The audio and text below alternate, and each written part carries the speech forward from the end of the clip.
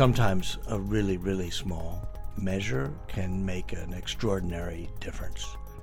We believe that even a single building is a piece of urban design. Hello, and welcome to Tete-a-Tete, the Rice Architecture podcast series. I'm your host, Lindsay Chambers, and today we have the first part of our interview with Rob Rogers, principal and founder of Rogers Partners, based in New York City and Houston.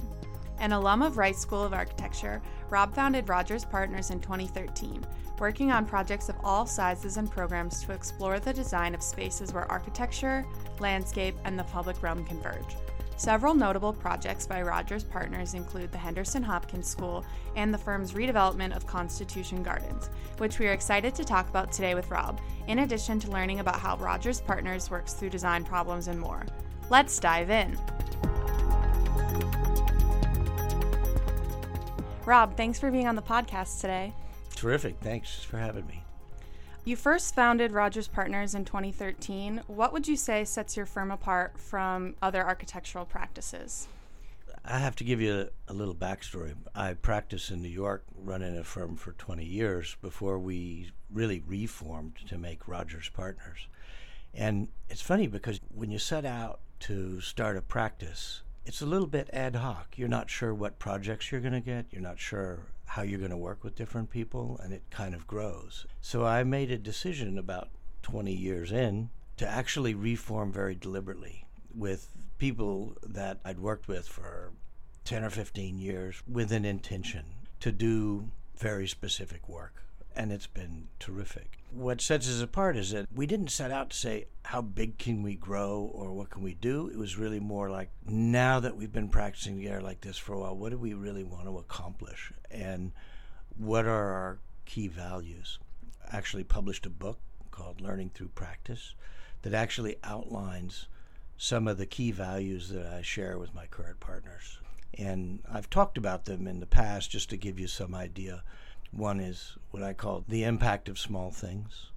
Sometimes a really, really small measure can make an extraordinary difference. And so we look for that kind of opportunity. One of the values we share is delight. We think that not only should you enjoy the practice of architecture, others should enjoy the product and the outcome, that it's strict and it's serious and all of those things, but it also, without a little fun, life's pretty tough. One of the other ones we talk a lot in our office about authenticity, whether it's structural systems, whether it's materials, whether it's a contextual quality or a building's place in history. So I think what I would say is that it's been really interesting to sort of restart a firm with a kind of deliberateness and intentionality of culture. And you ask how that separates us from other firms. I think every firm has its own culture, and it's really about understanding, deriving, and driving that culture as part of your practice. A lot of those values sound really great. I hope we get to talk about some more of those a little bit as we talk about some of the projects that you've worked on. Really starting at the beginning, when you're starting a new project, what is your approach to considering the surrounding context? Some things you would expect, deep analysis, understanding of history, but I think there's also an examination of the cultural condition that's going to produce a building, right? So already before you start, there's been kind of alignments of perhaps politics or policy or economics, cultural conditions, neighborhoods. Let me cite an example. We did a school with Johns Hopkins University in East Baltimore, and fortunately, one of my partners grew up in Baltimore and had a deep personal knowledge of the social struggle and economic struggle that actually is represented in that neighborhood. And so understanding not just what the fabric was, but the origin of the fabric of the neighborhood.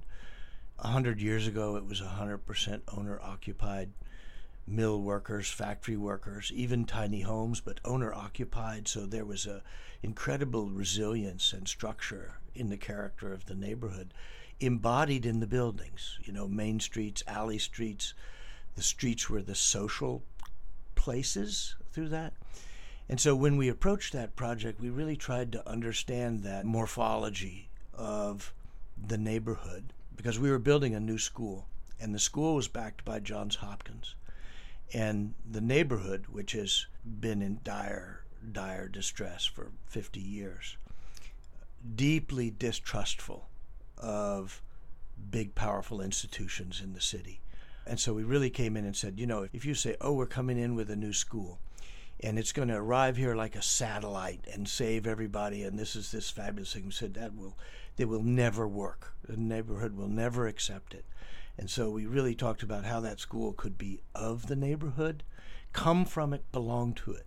And we brought it right out to the street.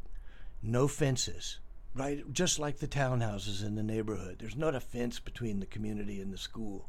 No yard situation. The building's frontal right in there.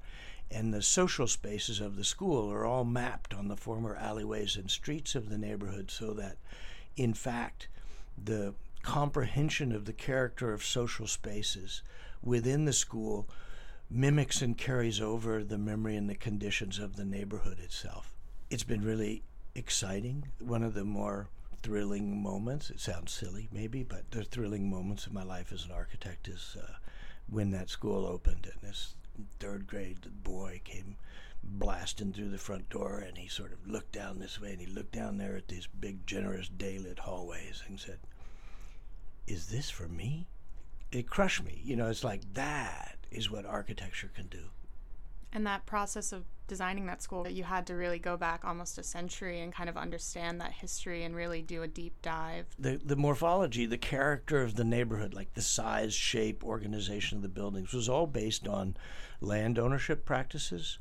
The big factory owners would actually develop whole neighborhoods. And there were sort of large-scale townhouses on the main streets that were the foremen and the top workers and I don't know if they had executives in those days, but it was people that had the larger-scale homes. And then the basic menial factory workers had what they called the alley houses. They were maybe 10 or 12 feet wide, 20 feet deep, 2 stories, really small, but very dense. And it created an incredible social fabric. And I think understanding the background of a place in which you're building is really fundamental in that way. And of course, that means every project is wildly different. And if you look at our portfolio, the buildings don't look alike. They don't behave similarly. You can't point at it and say, that's just like the one they did over there. And it's a different kind of practice in that way for us.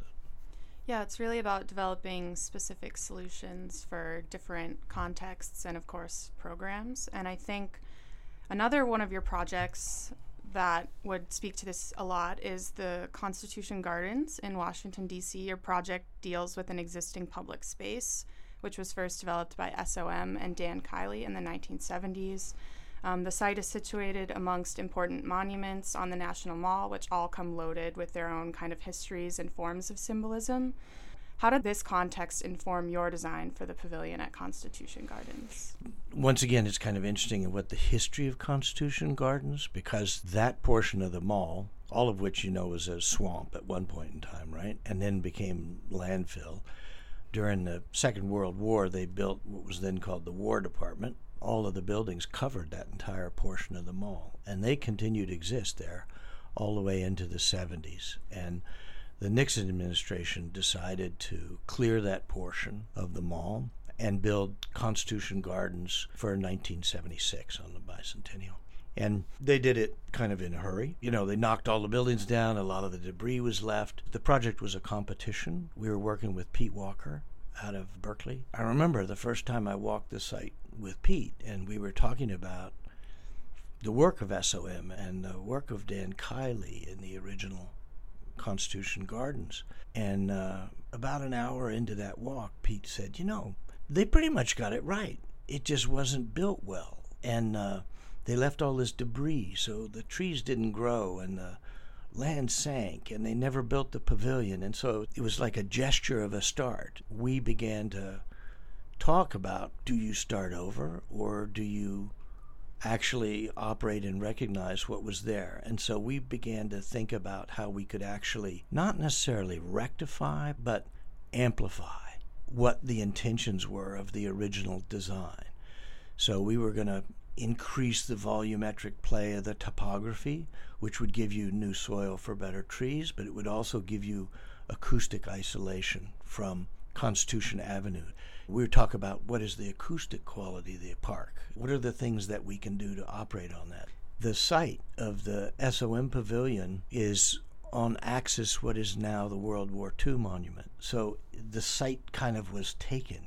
It still felt overall like the right place for a kind of head-house relationship between the mall itself and gardens and lake, but you couldn't occupy the, now, if you know the World War II monument, it's deeply axial, very formal, very classical. We couldn't violate that axis, and so we brought the building forward so it cantilevered out over the lake to make that space really a porch and a transition element going from the mall itself down to the lake and the gardens.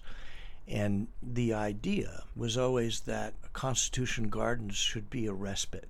The Vietnam Veterans Memorial, the World War II, these things are deeply emotional. They're very powerful experiences, and we really felt to create a quiet park-like setting where you could decompress, but your kids could run around, you could get a hot dog, you can kind of get ready to keep moving in the experience of Washington. So that was the program, as well as services for national parks and those things. So we kept the building super clean, super low. It's a triangulated diagrid of a structure intended to be made originally out of some carbon fiber, but then later also in other kinds of precast elements. That would be simply a marker, really a quiet kind of box, but the box's edges are splayed to half the degree of the diagonals that L'Enfant developed for Washington. So it quietly plays into the sort of underlying geometric structure of the mall and gives it an open face towards the lake. We also intentionally kept it very low. It's not a monument. It's not a museum, right? It's a pavilion on the mall. So it's down within the canopy of the trees. So it belongs to Constitution Gardens, but doesn't stand out from other areas visually on the mall. It also was a key thing for the National Park Service to develop a place for interpretation. How do you know where to go? Who am I going to ask the question? And so it gives you a base and a home, not just for them and facilities and maintenance and stuff, but actually a deep part of the interpretive mission of the National Park Service on the mall is to be available for questions and to be approachable, which is harder in the memorial settings or the formalities or the long lines around the Washington Monument. This was a casual place for that kind of question, interaction, and engagement that really enriches the entire experience of the mall. We touched a little bit on these works that you've done in the public realm, but you have a lot of projects that, even if they're not entirely public, they manage to address questions of the civic. So in places that are initially conceived of as private, how do you introduce opportunities for interaction with the public? It's interesting in the posing of the question because I have a little blurb I use sometimes. I say, we believe that even a single building is a piece of urban design, and that so much of the formality of different kinds of teaching about architecture, where there's this focus on the form and the focus on the thing. And I think as our practices matured, it's a much wider view. And we really talk about the interaction of a building, its spaces, what surrounds it, how does that work? I think one of the projects where I learned so much around that is when we did a project after 9/11 for the New York Stock Exchange and the financial district. And it was interesting because it was the first time we did a project that had no buildings whatsoever. And it was actually streets and curbs, and it was about interaction, and it has major landmarks like Federal Hall, the Stock Exchange itself, that are all there. And it was a great study in thinking about minutia that's not usually part of it, textures. How do you know how to move? How are you guided in a city? What do your behaviors do? And I think that lessons from projects like that come back into the building environment. Go back to the school in Baltimore for a minute, maybe. There's a whole public component to the way the building engages the street. So library, a social center, an auditorium, things that have the flexibility to operate for multiple audiences are brought forth. So in that sense, it's sort of like a programming approach to creating public opportunity in public realm. And other times it's really more of a physical one. We worked for, it sounds like an oxymoron, but a benign fracker, an oil guy in Oklahoma City who wanted to locate his headquarters downtown. And we had really interesting early conversations. And we kind of told him, said, downtown Oklahoma City's full of empty buildings. And if you just put another skyscraper up here, a big ego move, it actually doesn't do much for downtown Oklahoma City.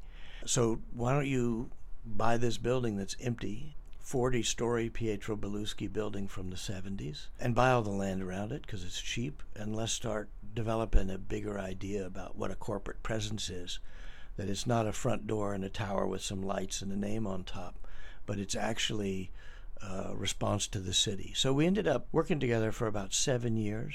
We did 3 major buildings. 2 of them were renovations. 1 was a complete ground up. And we connected all the buildings with a very high quality public space and public realm. And it was interesting when we first started that project, the people would say, it's Oklahoma City. You can't make outdoor space. It's too windy. It's too cold. It's not good. And that's really not true. The kind of things we've learned about making public space, especially in the city, is people are intuitively super capable of finding comfort if you provide the opportunity. So you don't try and make one place that's perfect. You make a bunch of places. So if you need a breeze, if you need to be in the sun, are you with 20 people? Are you with 2 people? And you provide that kind of choice and opportunity within the public realm and the landscape, then you really do create a sense of occupancy. And so in the end, we covered several major city blocks, built several buildings, and it was a powerful catalytic move. And so the buildings that had been abandoned or under leased around it began to fill up because we had a principle of putting restaurants in the bottom of the buildings, making public spaces happen. That's a story where it's actually a private corporation that could have built a sort of insular, singular corporate environment, but because of the benevolence, frankly, and our affinity with that in saying, hey, this is really an amazing thing to do for the city, we're actually able to turn it around and just become one of the major public spaces of Oklahoma City.